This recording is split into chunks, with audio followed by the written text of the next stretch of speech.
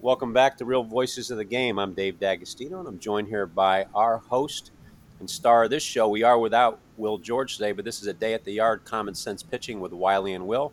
We have only Mark Wiley here today. Will George is out on assignment. Episode 426 on our network. We got a repeat guest. He was on our show with Jim Rooney last week, Toe the Rubber. So we got Tommy Craig back here. I'll let Mark introduce him in a minute. Before we get going, just want to thank our sponsor, Jaw Bats. We appreciate the relationship with them. New one. They're going to be the newest certified bat in Major League Baseball this year. Our very own Jeff Fry with She Gone podcast here on the network got his first fantasy baseball hit with a Jaw bat, a double to left field.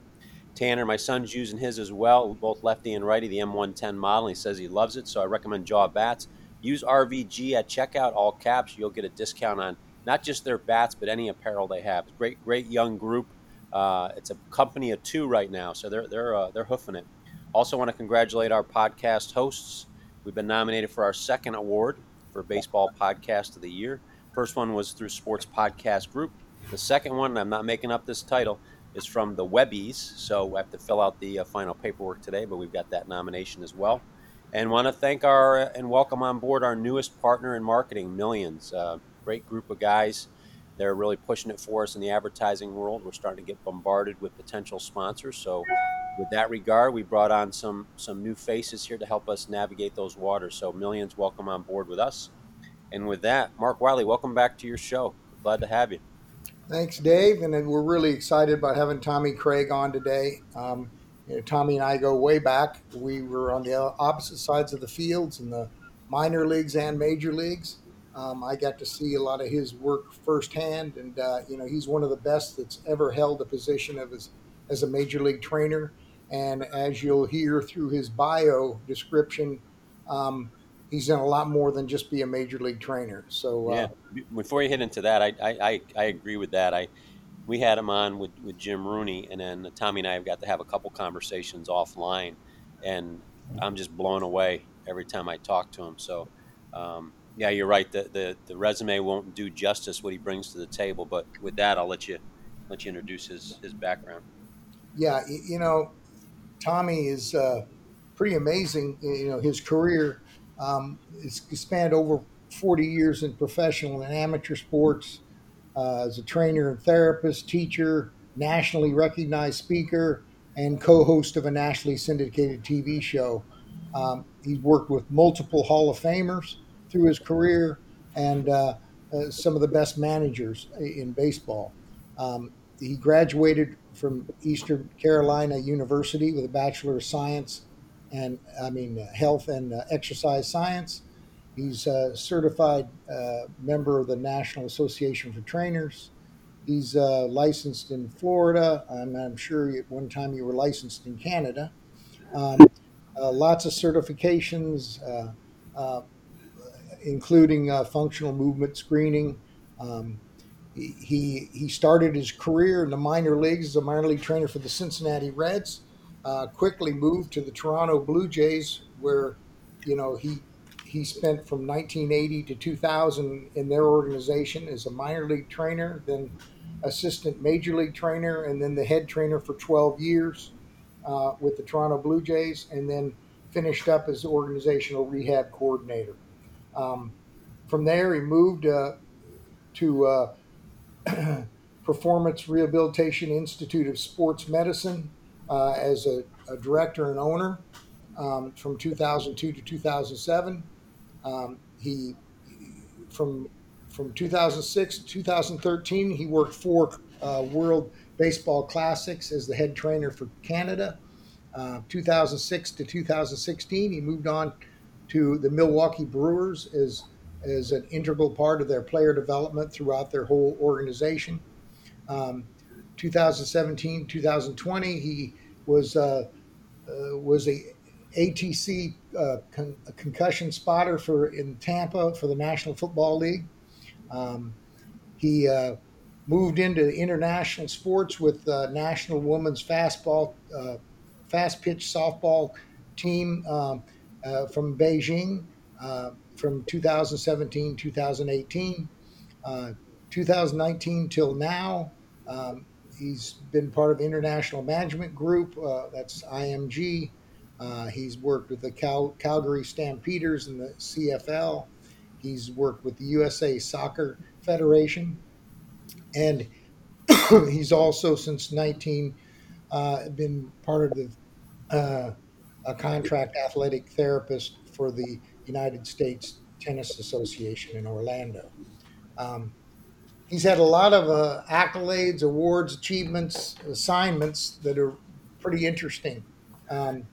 In '78, he was part of the Olympic tryout for the U.S. Olympic European handball team. In '87, he was a guest speaker for the Major League Baseball annual trainers conference, injury prevention and treatment technologies or techniques. In 1990, he won the Good Guy Award for the Toronto Sports Writers Hall of Fame. Association. I'm sorry, Toronto Sports Writers Association. He's a member of the American Medicine Institute faculty up until 2004, 2091 to 94, four-time consulting trainer for the U.S. Olympic baseball trials. From 85 to 93, he was a member of the Blue Jays, where they had five-time East Division champions, two pennants, and two World Series. He was a coordinator and organizer and fundraiser for the Palm Harbor Celebrity Golf Tournament and Baseball Clinic in 92 to 95. He was a co-host of The Training Room, a medicine sports nationally syndicated television show across Canada. In 1996, he received the Dr. James R. Andrews Award for Excellence in Sports Medicine. In 98, he was international speaking tour and baseball clinics throughout the Netherlands, Norway, and Sweden with Major League Baseball and PBA and PBATs for Major League Baseball. In 99, International Prospect Conference was the guest speaker, brought on by Adidas Canada and Major League Baseball. 2006 to 16, he was part of the Goodwill Games in Australia, trainer for the USA under 16, under 18 teams. And in 2012, Athletic Trainer of the Year in the Florida State League. 2013, became a member of the East Carolina Athletic Hall of Fame. In 2015, he became the Greater Wilmington, North Carolina Hall of Fame. And in 2021, he was an athletic trainer for the Canadian Baseball Olympic Trials. So as you can see, Tommy's had some vast experience in a lot of areas. He's affected a lot of people's lives, and I'm sure he's got some great stories to tell us today about some of his experiences. Hey, Tommy. Thank you, Mark. I got an issue, Tommy, with that resume there. I know it's a little long. I try to cut it down to 2 pages instead of 3. I want to know, what haven't you done? Well, that's a good question, man. I'm not in those Hall of Fames yet. I'm still trying to get in. I was just nominated. So, but if you love what you do, and I can honestly say I've never worked a day in my life. A lot of them have been harder than others, but when you're taking care of athletes for a living, watching ball games, and you want to do what you can to help people prevent injuries.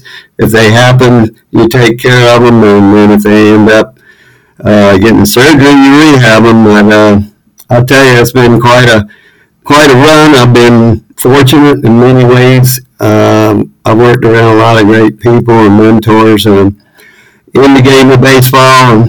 And, I've been in the right place at the right time on the cutting edge with sports medicine, because East Carolina was a very good sports medicine school for undergraduate. It was a nationally recognized school accredited program. Sadly, it's not going to be accredited or a program anymore, but we have many people in the Major League Baseball top ranks, minor league baseball, and the NFL. And I hope that program gets rejuvenated for a lot of reasons. I just happened to be today in Birmingham, Alabama at the American Sports Medicine Institute conference. It's called the 42nd Annual Andrews Injuries in Baseball course. And I don't know for sure, but I bet I've attended at least 37 of them, all the way back to the original one.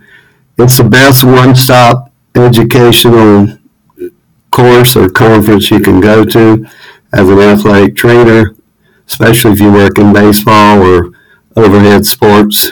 There's some of the best speakers here. They got the best faculty. I just happened to be a part of it for a long time. I've known Dr. Jim Andrews since 1980 when I took my first player there. And that was Colin McLaughlin. He was the number one pick out of UConn. And he did not do surgery on Colin. And we rehabbed him conservatively, and he went on the pitch, have a good career. He barely touched the major leagues as on the 40-man, but neither here nor there. I guess where I'm going with all this is that it's apropos that I'm sitting here at a sports medicine conference, and we're getting ready to talk about some of the stuff that's on the cutting edge and how things have kind of gone a little backwards recently. Yeah, my question is, I mean, you've seen the technology since 1980 and how things have changed and treatments have changed. Um, what did you learn about, how it affected your implementing your treatments and some of the ideas you've had? And what are some of the things that you think that we could go back to maybe as far as arm care is concerned? Well, it's funny you ask that. I just heard Stan Conte, who was the old LA Dodgers head trainer and medical director, and he also did some work for the Marlins. And he spoke. He was one of the leadoff speakers this morning, and his entire talk was about how things have kind of gone backwards. Injuries are increasing.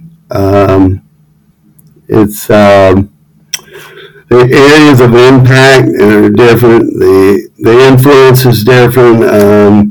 The DL is growing. The disabled list started in 1887. The National League created in 1915, and it ran up until it was known as the DL, 1917 to 1974. And the overall injury list, as they call it today, placement continues on. It continues to increase. The number of people going on it and the dollars lost, in the millions, like 647 million. It's kind of sad that they're making people. I'll always have a job, I guess all of us clinicians, athletic trainers, physical therapists, and physicians. If they keep breaking them, we're going to keep fixing them. So I can honestly say that people have kind of got carried away when more is better. More is not better. You got to look at the big picture. Career longevity. You don't want it is, the way I see it is the athletic trainer handles, and the strength coach in combination or in conjunction with each other, handle the daily preparation, performance, and getting people prepared for what they're going to do. The physical therapist handles the longevity or the rehab if somebody breaks.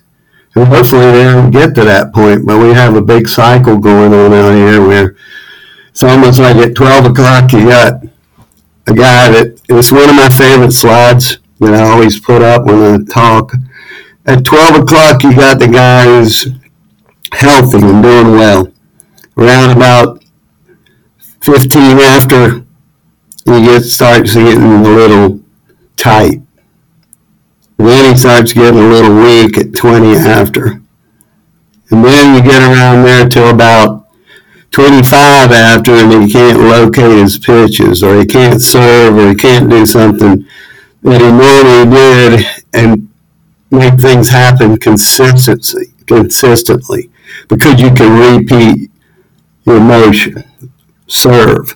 No, what happens is they can't do that as much. Guess what? Now they complain around there about 12:30. And this cycle continues to go on. They try to get through it a little bit, and then they start getting hit or getting beat, and now they say they're hurt. And we got, as clinicians, trainers, got to start reversing this cycle. So what do? The first thing we do is we talk to our pitching coach.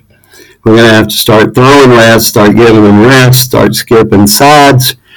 And now I got to reverse this cycle and get it back around to where they're pain-free first. Now I can work on strength, range of motion, and then we start picking the ball back up, start throwing again, see if we can throw strikes, and see if we can throw it in the zone, and we start changing speeds. Well, what they don't realize is the first thing that goes in this big cycle is location. Or velocity is right behind it. And the first thing to come back is location, and the last thing to come back is velocity. And that's all they focus on today. They just want to focus on velocity. And the risk of getting more velocity is not worth the reward.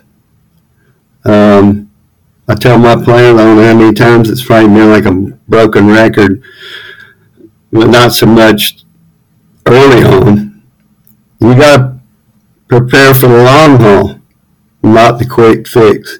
You didn't get in this predicament overnight, you're not getting out of it overnight.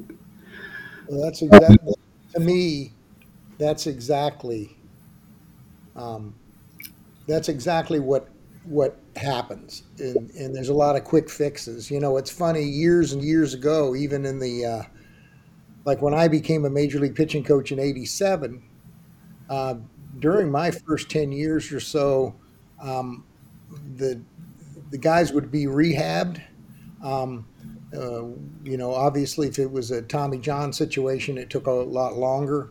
But when guys had tendonitis or different injuries like that, you know, the trainer would handle it, and the conditioning guy would handle it, and then they would turn them over to me. I would put them through my throwing program, and I used to have to argue sometimes with people that, you know, this is going to take time. You know, people want a guy to come back. I say, you want him to come back, or you want him to come back and get hurt again? You know, so, you know, I used to put him through my own throwing program for 11 days. And I will tell you, it delayed the guy's comeback to the mound for like 2 weeks from what they wanted to come back.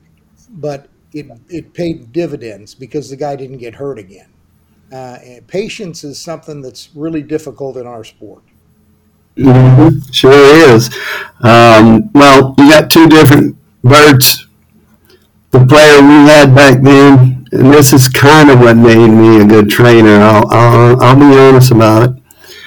I had guys that were afraid to get hurt. They didn't want to go on the DL because they were tough. They were in the mindset, if I go on the DL and they throw me over there was a 7 to 10 day, then there was a 15 day, and then there was a 60 day if you thought it was going to be a while. Well, they would replace you with a young guy, and let's say he did well, and then you had to come back 30 days later, he was setting it on fire and was dealing. The other thing is, I was fortunate enough to be a part of winners a lot of times, and it goes hand in hand. Injuries don't breed losing. Losing breeds injuries, and winning helps keep people on the field because they all want to be a part of that. As soon as you start going downhill and start smelling things going bad, players start smelling things going bad too. And there's some guys that may be on the borderline. I call them system workers, and they used to just get ready. I could almost smell when they were going to break down, or they got their ass kicked in a certain city. As soon as we got there, they were coming up with a cold mole or sore asshole and want to get off the roster and get on the DL. And I wouldn't. That's when I'd talk to them.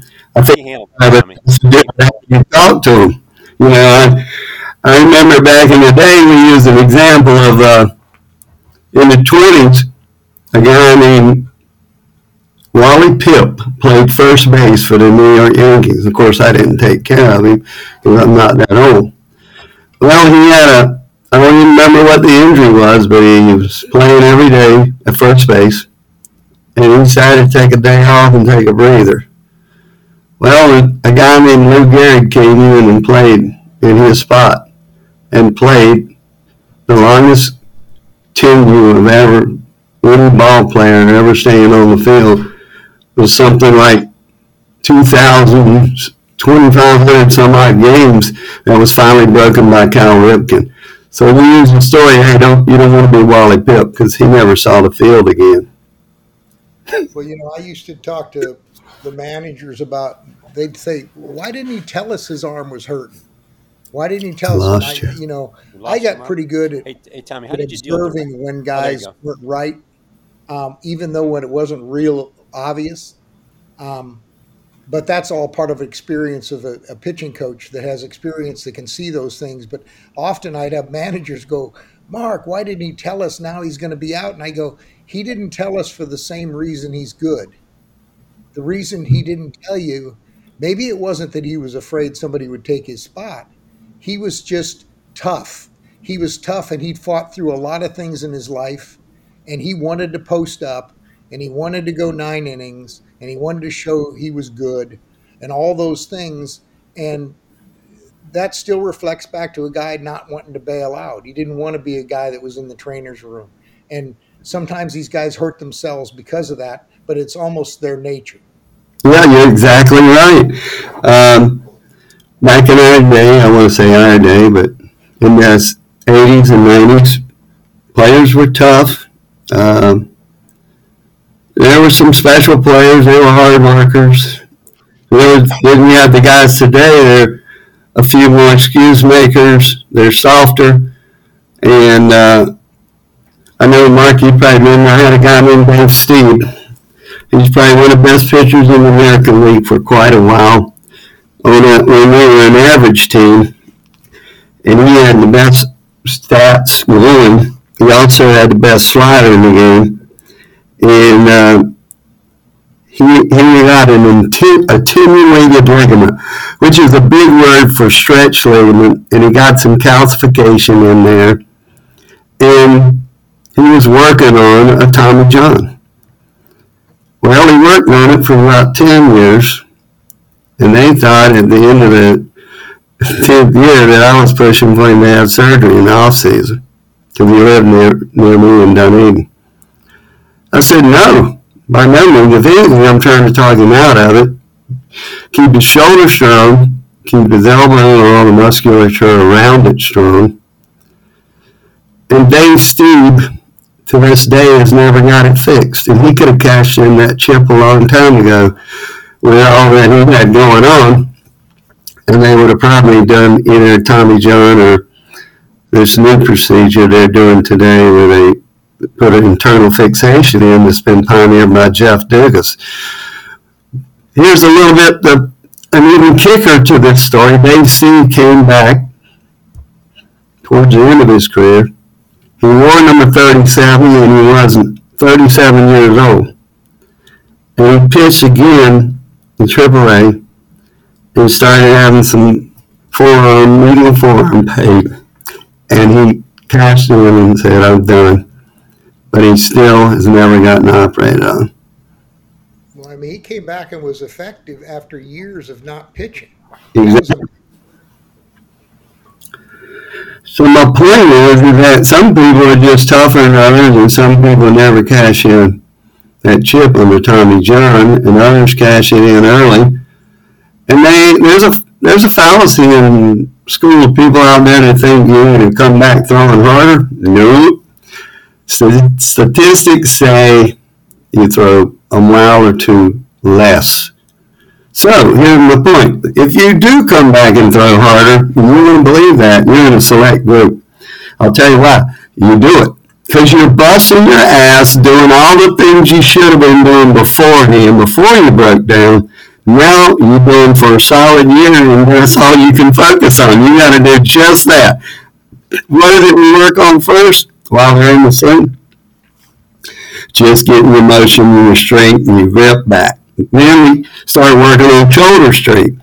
I haven't said one thing about the elbow yet. We start working on it, getting the motion back, and then we start working on elbow strength.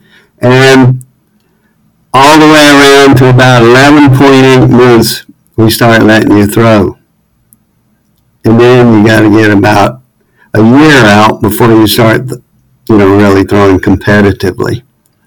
So, I mean, what have you accomplished? If you're coming back, you're going to come back stronger, maybe all because of the work you did, not because of the surgery. Tommy, is it true that sometimes just before a guy, a guy's he has to go to Tommy John, that all of a sudden maybe the day that he injures it, where it's torn, his velocity actually goes up a few miles an hour just before it blows because it's getting extended? Is that true? If it is, it's a strike of luck, and maybe he knocked off. There's a little bony prominence usually on the back of the olecranon, which is the tip of the elbow, and sometimes you'll get a little buffer back there. And this little buffer is like like I said, a bony prominence, and then when it breaks away, it becomes a loose body, and now that's when you put all the force and all the torque on the medial side of the ligament and you blow it out. Or you start having all the nerve problems.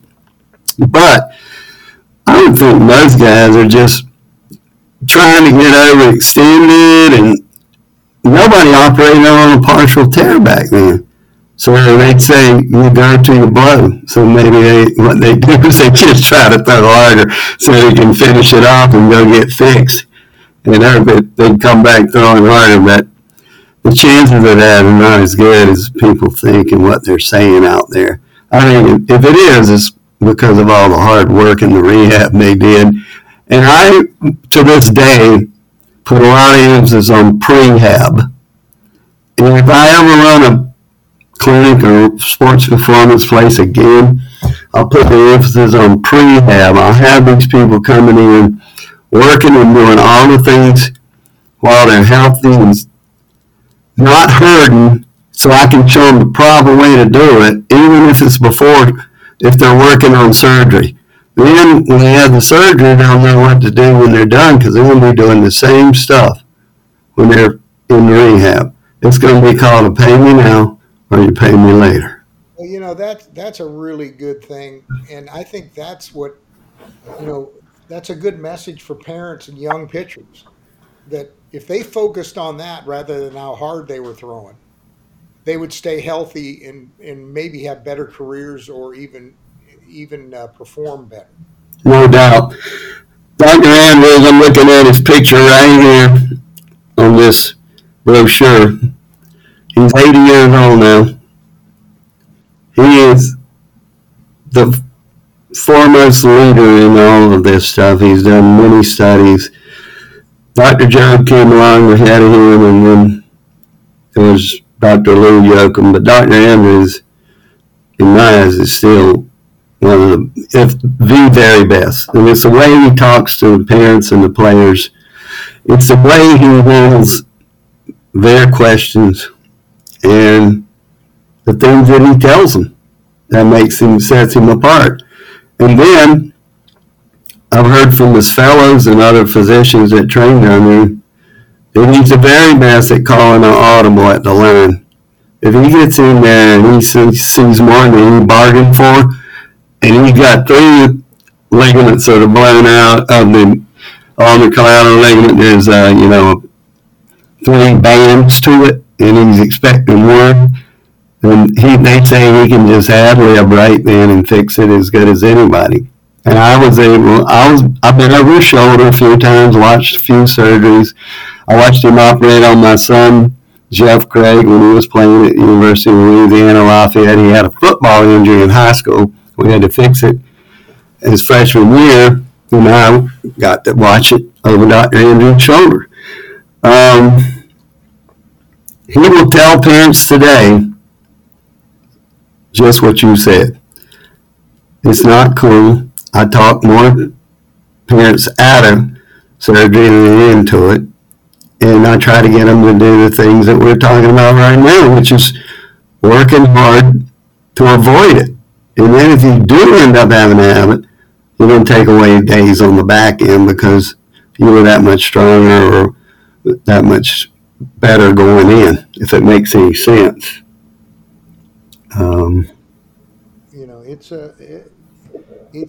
That message has to be taught and then believed by the parents and the kids. And sometimes, they get all caught up in how hard they want their kid to throw because they think that they get financial benefits, scholarship benefits, signing benefits, rather than taking care of what's important first before you focused on the end result. Absolutely. Dr. Andrews used to tell us, the guy, he said, you need about 3 months of rest after the season.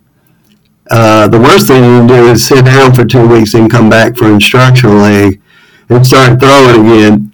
Those guys got in a rocking chair and they really didn't do much. But then the other side of the coin is you rested some and then you got feeling good again. But you've got to put the baseball down in the off season.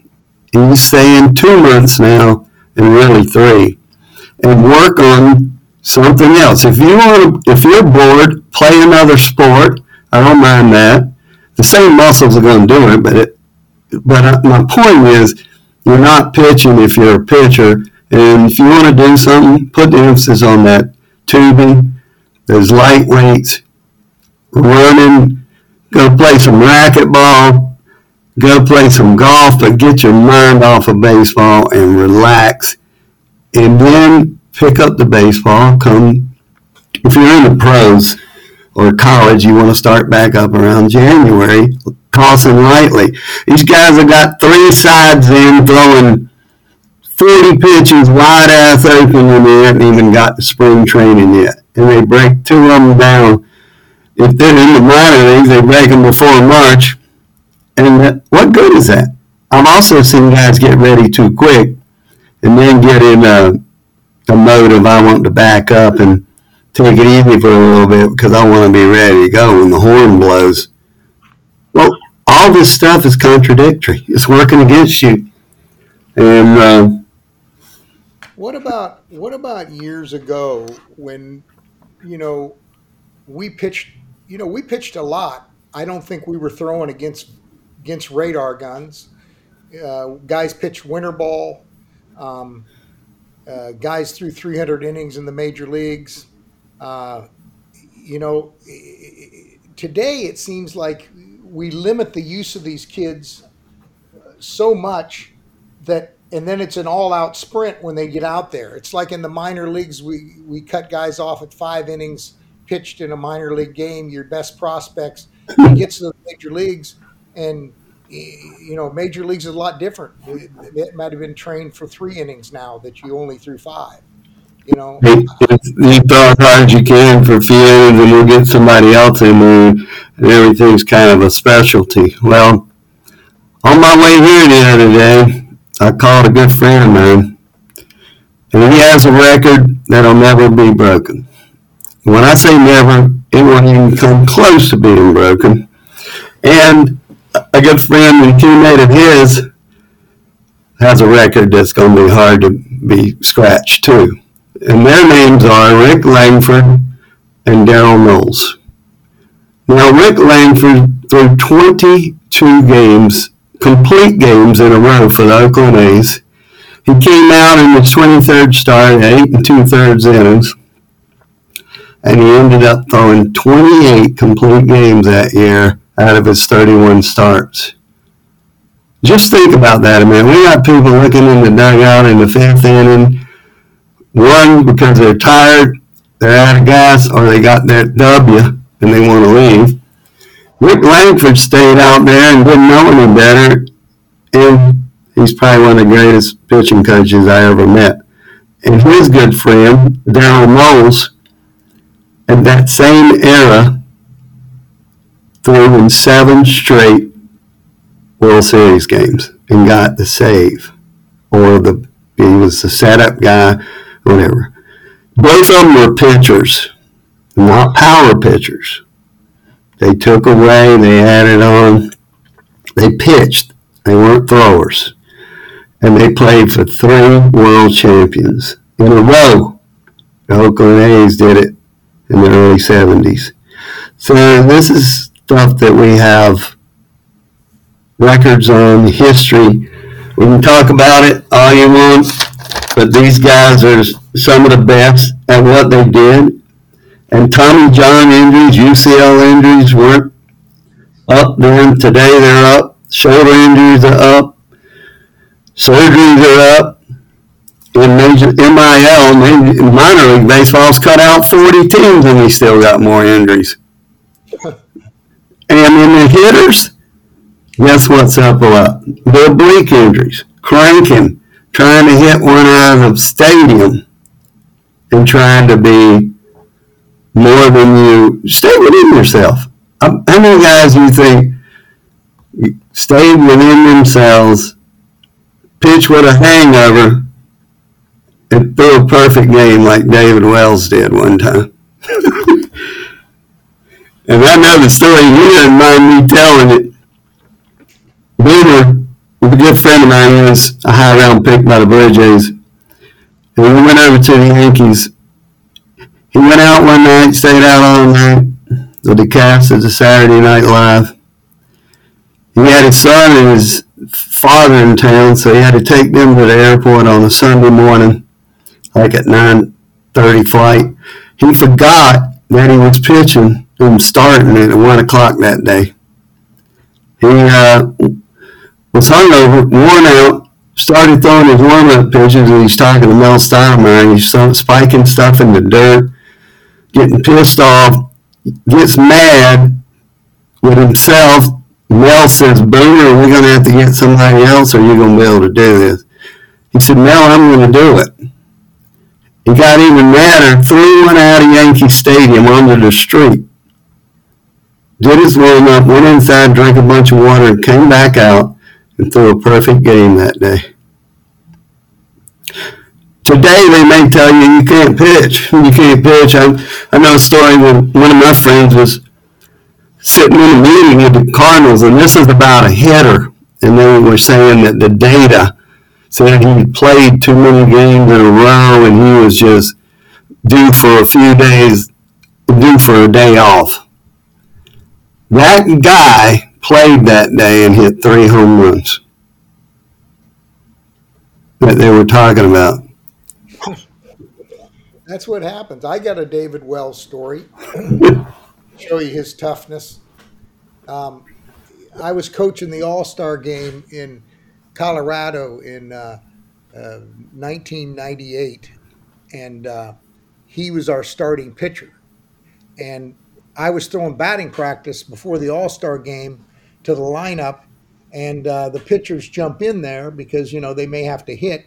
It was a National League park, so it was, just in case he had to hit, he jumped in there to bat. So I'm throwing batting practice to him, and he's hitting the ball and everything. And I jammed him by accident. He jammed himself probably. Anyway, after batting practice, he comes over to me and he goes, "Man, you got in on me in that one." And I go, "You okay?" And he says, "Oh, I'll be okay to pitch." And he showed me his hand, and his thumb was swelled up like twice the size it normally was. And I said, "You got to be kidding me." He goes, "No, I'll be good." He went out and threw like 3 shutout innings that day. Mm-hmm.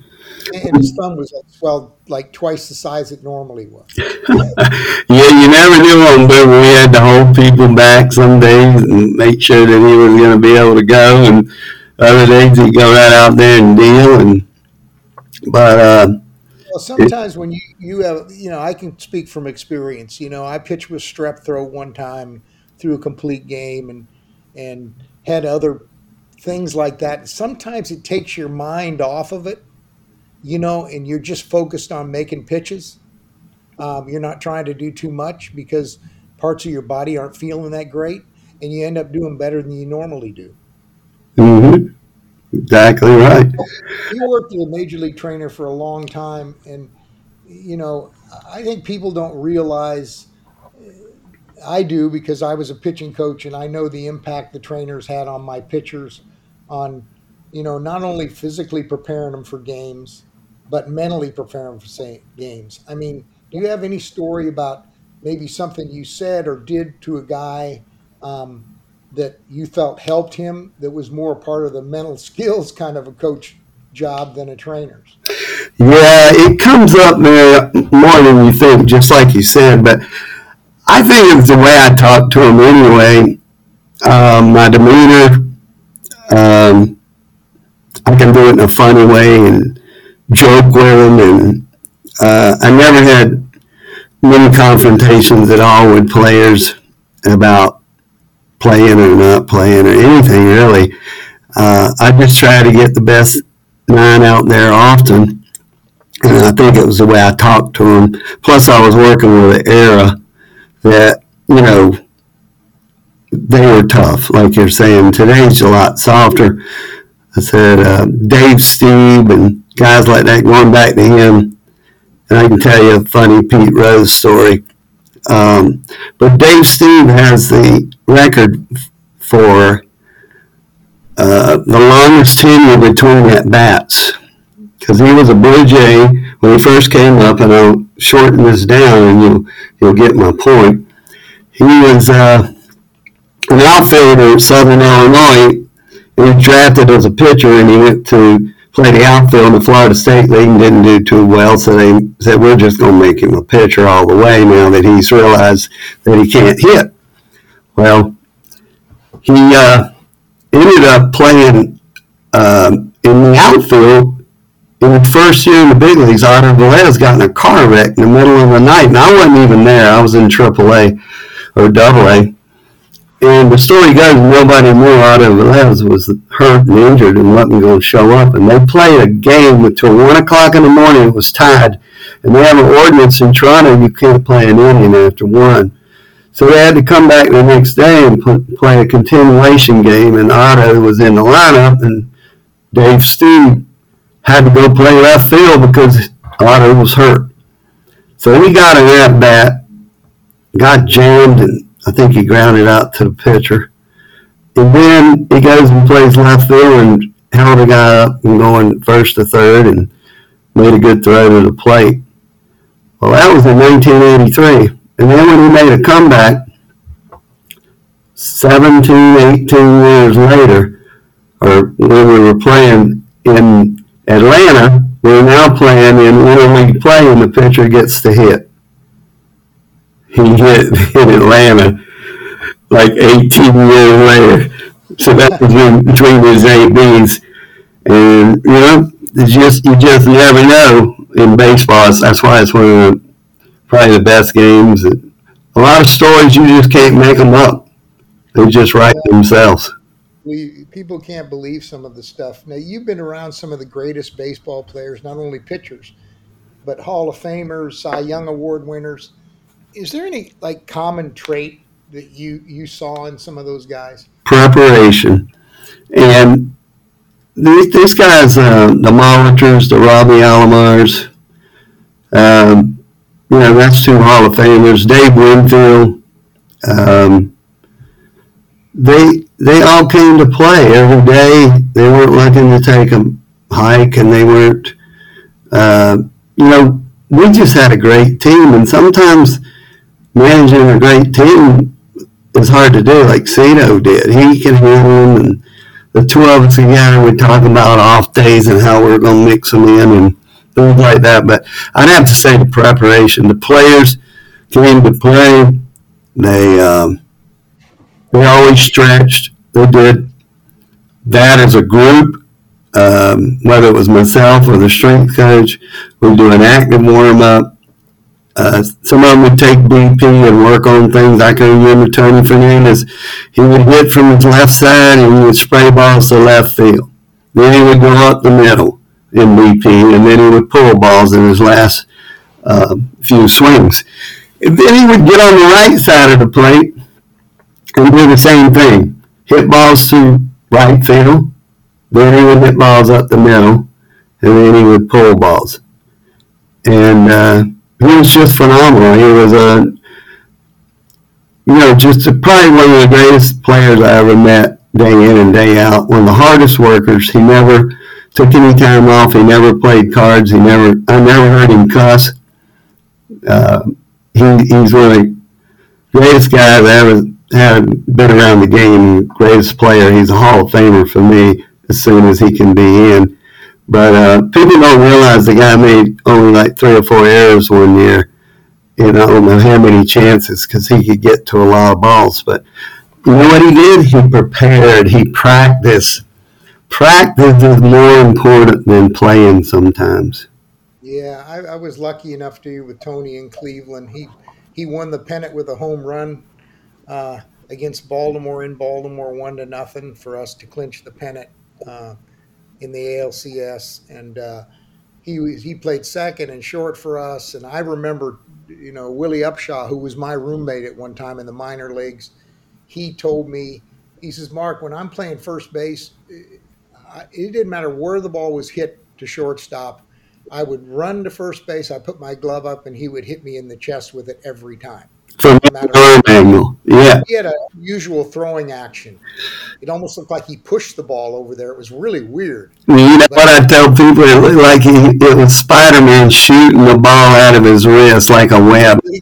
Exactly. I don't know if anybody facing center field and turn his upper body and shoot a perfect strike to first base behind and fielding the ball behind second base. I mean, he made plays that we're still talking about him today. God rest his soul. He died at a young age due to kidney failure a couple of years ago. But I'll tell you one thing: there ain't nobody worked any harder than anybody could play it any better. I mean, there's a lot of guys out there, and you talk about shortstop, but a lot of people don't know about Tony because he played a lot of years in Canada, and he's just a phenomenal player. I got a story for you. In 1980, I never will forget it. I was in Kinston, North Carolina, which, boy, if they were going to give the world an enema, that's where they put it. But that's where I started. And I get a call from Epi Guerrero one day. He said, Tommy Craig, it's Epi. I said, I'm going to help. How you doing? He said, very good. I'm going to send you a little 16-year-old knobby-kneed boy tomorrow. He said, you take very good care of him because he's going to play in the Grande Liga for a very, very long time. I said, oh, great. I said, what's his name? He said, Octavio Fernandez. We call him Tony in Cabeza because he's got a big fucking head. He said, but you take care of him because he's going to play in the major leagues. And he was 16 when he arrived.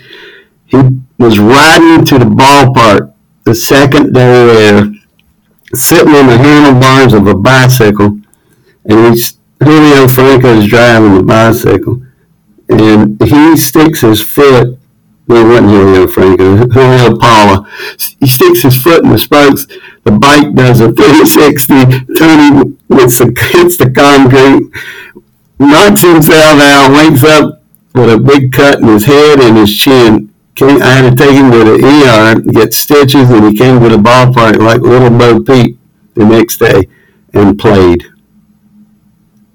Yeah, The rest is history. yeah, he's a great player, and I agree with you. People don't realize how great a shortstop he was, and how great a player, being a switch hitter and everything, and a really good hitter too. Yeah. Yeah. You know, I just you work with some great starters like Clemens, I guess Cone, Pat Hinkin, um, a lot of great players. And you know what people don't understand. You hear a lot about people talking about number one starters now. Oh, he's a number one starter. Well, like the reason those guys were so great, Pedro included, a lot of other great pitchers, they were true number one pitchers because they gave the team an expectation that they could win every day, every time they went out there. They were an example not only to the other pitchers who wanted to emulate them, but they helped teach coaches like myself. I'd see the greatest players, and you'd see them do things and prepare differently than other people, and you'd learn and you'd be able to pass that on to them.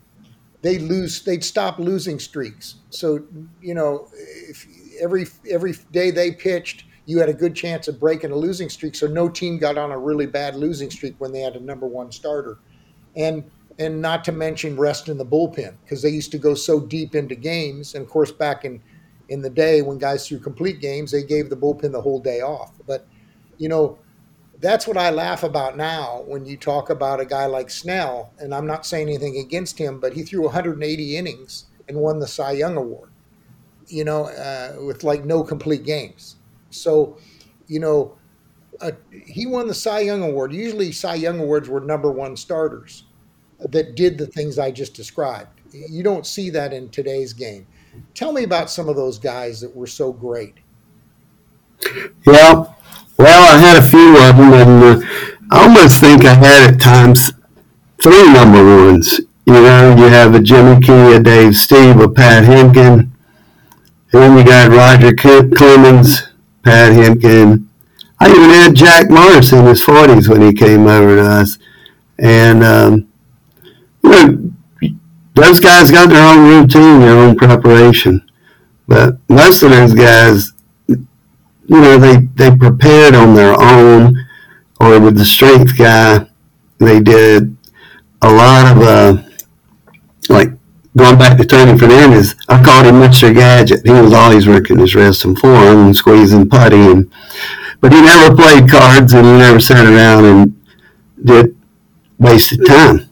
And that's kind of what some of those pitchers I just named, they were always doing something to get better, but it's not necessarily overdoing it. It's got to be gauged.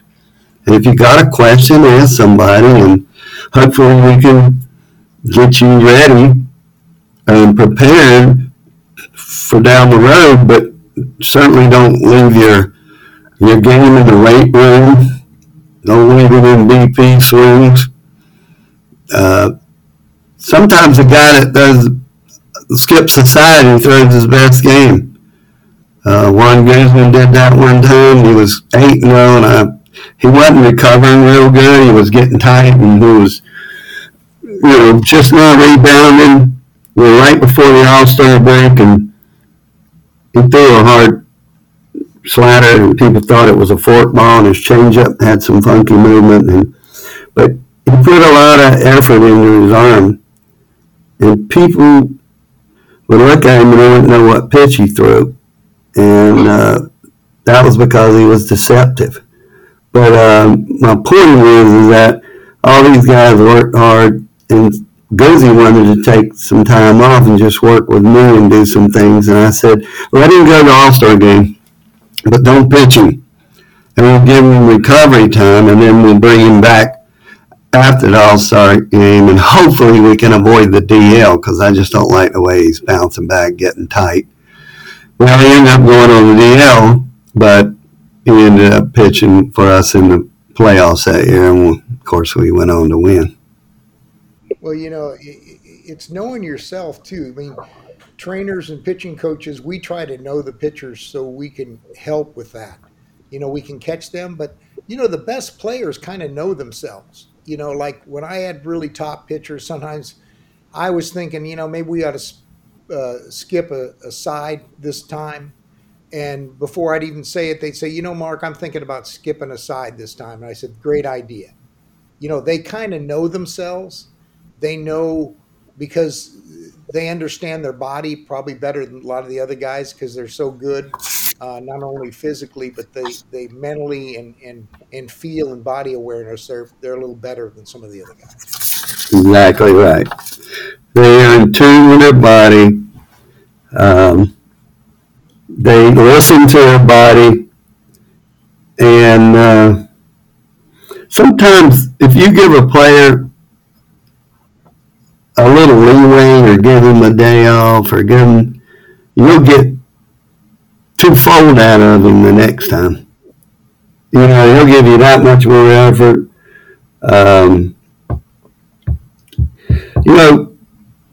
A lot of sports and a lot of exercises all tax the same muscles. But if they listen to their body and pay attention to what it's telling them, then they know what to back off of. Like if your legs are killing you, then don't run that day. Work your upper body. If your upper body's tired because you threw 90 pitches in a complete game, then just ride the bike lightly the next day and go for a light jog in the outfield. But, it's just listening to your body, having good work ethic, work in moderation, know your weaknesses and work on them and not your strengths. And, stay within yourself.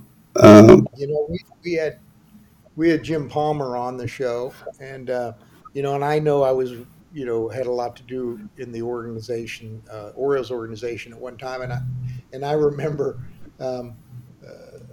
Ralph Salvon, who was the longtime trainer for the Orioles back in the day, and he used to say, Earl gets mad at Jim because when Jim says, "Hey, I'm kind of hurting, I need to skip a start or something." And he says, Earl had a hard time understanding that. He says, but Jim knows his body as good as anybody. And when he's not right, he doesn't want to go out there and not perform like he can perform. And he says that was always a battle between the manager and the player. Of course, that was old school. They were together for years, father and son kind of thing. But, those guys knew themselves. I played with Gaylord Perry. I played with some great Hall of Fame pitchers, Burt Blyleven, and like you said, they knew how to prepare. Sure, they were stronger and more durable than other people because that's how they became Hall of Famers. But on the other hand, they knew how to stay durable and stay healthy. Mm-hmm. Now, endurance type training and thinking about how many pitchers you may have to be required to throw, and recovery is just as important as work. I remember I heard Burt Blyleven say one time, speaking of him, he said, "I throw as hard as I always did. It just doesn't get there as fast." Yeah, all three of those guys I mentioned were unbelievable competitors and athletes. I was fortunate to see Blyleven when he first arrived, and Burt, he could run. We'd do foul poles, and he'd be leading the pack all the time. His legs were like twice as long as the rest of us. His strides would be two of ours. And we used to say, "Can't you slow it down a little bit? We're trying to keep up with you." But, they had natural strength. Let's go back to your, those two back-to-back World Series championship teams that you were part of. Not very many teams have been back-to-back to the World Series and won it.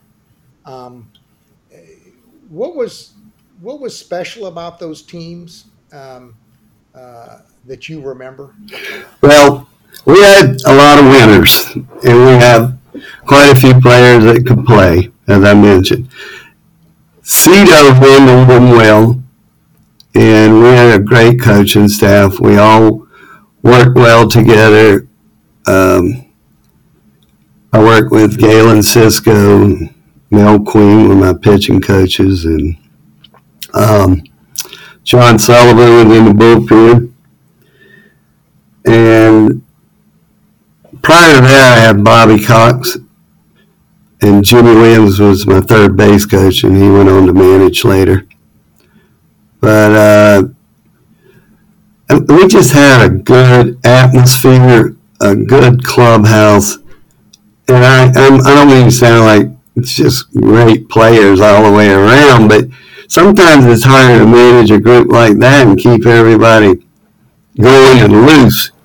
And that's one thing I took pride in, is keeping my players loose, and they could come in my training room, and it was a sanction. They wanted to get away from the press and talk to me, and not, or my assistant or strength coach, and not have to deal with any of what was going on outside of there. They could do that, and I think, and I didn't run to the front office with things that didn't need to be said. I only went up there with something that pertained to an injury and what was important. And I can honestly say that Pat Gillick was, he picked up on the fact that I could keep them on the field and talk to them, and they played for me. And they played for Cito. And we had a lot of great players in terms of people, personalities. And Pat Gillick and Gordash and Beeston were very good at getting those type of players. And one of the biggest things that I give credit to is our scouting. They scouted as good as anybody. We'd signed players that didn't end up playing for us very long. We ended up trading them away, and two of them maybe were Hall of Famers, Mike Young and Jeff Kent. But we were just loaded. We were very deep in the minor league system. I had a good staff down there as far as trainers and strength coaches, and we all worked well together. And I always told our trainers to be best of friends with your pitching coach. You two guys got to be beer drinking buddies and talk all the time. I don't care. The player can't be around necessarily, but you can talk to them, and believe in one another. And that's one thing I always remember. I was leaning on a rail one time, and we were going bad. We had like 99 losses. This wasn't in the big leagues. And I'm leading beside my pitching coach, and we're looking at a guy on the mound going bad, and he said to me, TC, you look at enough horse shit, you'll start believing in horse shit. And we didn't lose that game, but we ended up losing 99 of them. But we won it all the next year. The thing is that trust is so important in everything, not only sports, but when it's the relationship between the trainer and the coaches and the manager, the front office. You see so many turnovers now in sports. That's a direct relationship to trust. They don't really, they're hiring guys and they don't really trust them. They just hope it works out. And then as soon as anything hits the fan, they want to get rid of the guy and replace him. There's no chemistry really between front offices. And I think the ones that do have it are very successful. And that's what some of the poorer teams don't understand. Right, I agree. And when they go back, I'm not saying there isn't a good correlation between new school data, the statistics, and old school, but the first team that comes about halfway back on this circle is going to win for a long time, and that, to me, looks like the Atlanta Braves.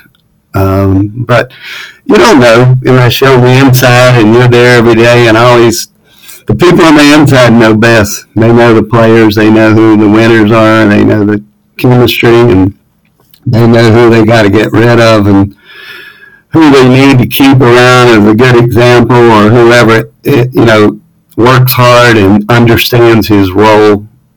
And that kind of stuff goes a long way, probably more so today than ever.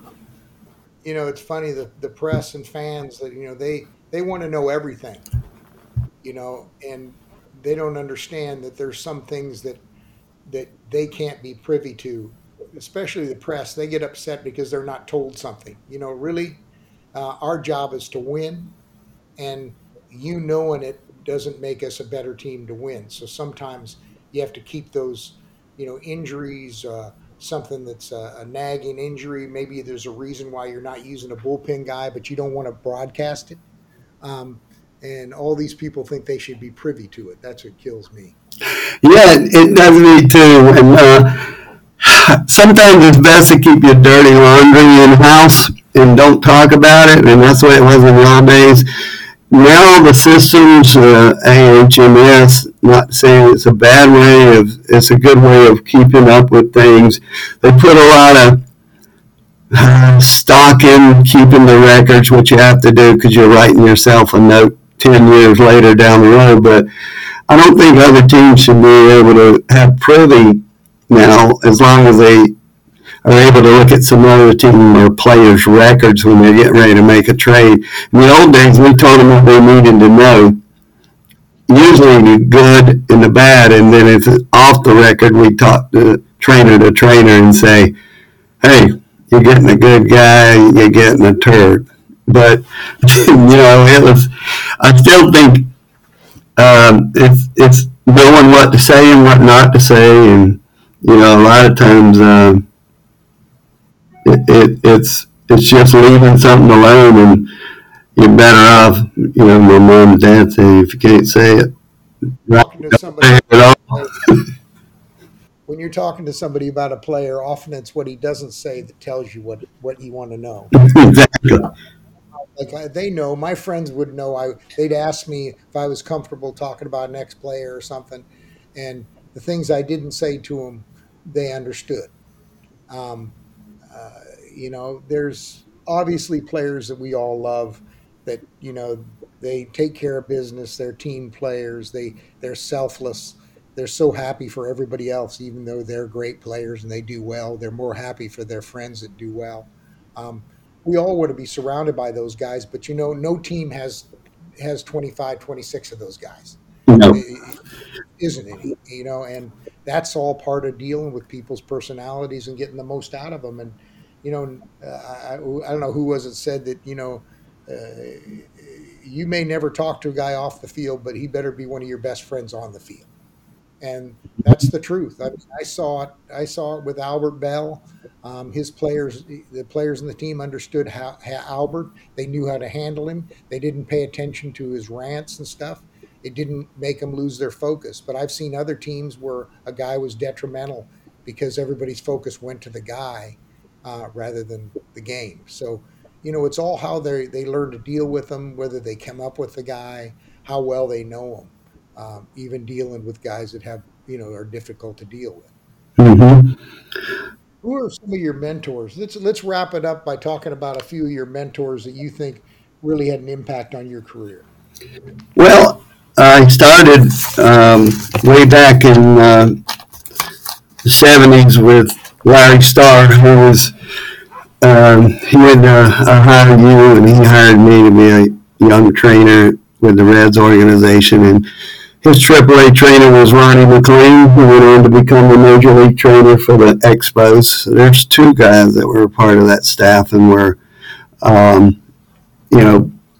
very alongside of me. I had at East Carolina, Rod Compton. He was a very good teacher, a sports medicine guy who was Larry Starr's roommate, and he was a co-trainer at Ohio U. And then Ronnie Barnes taught me at ECU, and he's at 70 years old. He's still the medical director for the New York Giants. So that's from a sports medicine perspective. From baseball perspective, sort of, I would say Bobby Cox. I used to ride into the ballpark with him a lot because we lived in the same condo in Toronto in my first season, 85 and 86. I had a lot of good talks with him and Jimmy Williams. And Cito Gaston and I were tight. He would give me a lot of insight about how it was when he was playing, and he called me his white son. So we had a good rapport, and there's all kind of people that I ran across in the game that probably I'm leaving out right now because I had a lot of people that helped me along the way and told me things that I never forgot, and I somewhere along down the road later I would put it into play. Well, this has been a great show, and I know people got a lot of great insights and information from you. And again, we'd love to have you on again sometime. You have so much information and uh, so many things to teach our listeners, particularly some of the young guys and their parents that need to understand that preparation and the pre-rehab is as important as anything else you'd learn. Yes, it Yeah. certainly is, and I'd love to do another show where I'm putting a little more emphasis on those things because that's my love, and I want to get a message out to the parents and the kids what to do and what not to do going forward, and whether it's in a sports performance facility like Dr. Andrews wants to do in Tampa, Florida, if it's a podcast like this, or I'm just doing a one-on-one with a kid in my driveway, just trying to teach them the basics and what to do and what not to do. Well, you guys were phenomenal. Tommy, thanks for taking time out of your day, too. I know you're at a conference, and I know how important you are to that conference, but to step aside for well over an hour and give our 65,000 subscribers another treat today, we appreciate that. And Mark, I don't know. I think I learn as much or more from you every podcast than maybe anything I do throughout the week. Not just the information you extract from the guest and that you provide, but just how prepared you are. I I, uh, I tell people, they ask all the time, what's Mark Wiley like? Because you're well known and well thought of throughout the baseball world. I'm sure you know that. Um, and I was looking forward to this one today, just to kind of sit back and listen, because you two are mirror images of the amount of preparation, the amount of time, and how meticulously you are about your crafts. I couldn't wait to get you two guys together talking on this podcast today. So thank you both for being you. Just so prepared, so professional, so much information. Our audience gets a treat every week with Mark, but Tommy, we've been lucky to have you on twice within a week's time, right? Yeah, I know I had to scratch So we're going to talk a after about bit, how but to I make that appreciate it. more often. Yeah. No, we're going to talk more about how to make that more often. But to our audience, thank you for your support. Jaw Bats, thank you. RVG at checkout gets you big discount off of bats or any apparel that you want. And then to our audience, again, thanks for supporting us, the Sports Podcast Group and the Webbies for Baseball Podcast of the Year. Just a nomination, didn't get the award. If we do get it, I promise we won't have to give the trophies back. Everything will be on the up and up with that. And then to Millions, our new marketing partner, thank you. We look forward to a very lucrative 2024. So with that, Mark, thanks so much for a day at the yard. Common sense pitching with Wiley and Will. Will obviously is on assignment this week with the Colorado Rockies. And Tommy, enjoy the rest of the conference. And with that, we'll be back next week. We've got a doubleheader today with Peter King from Pro Football Focus following this up. And tomorrow you'll hear from KFT, a date in October with KFT, going through the free agency stuff that she picked apart. And then the Sauce, of course, will recap college football this week for us and preview the NFL Sunday. So thanks again, guys. Thanks, Dave. Yeah, enjoy it.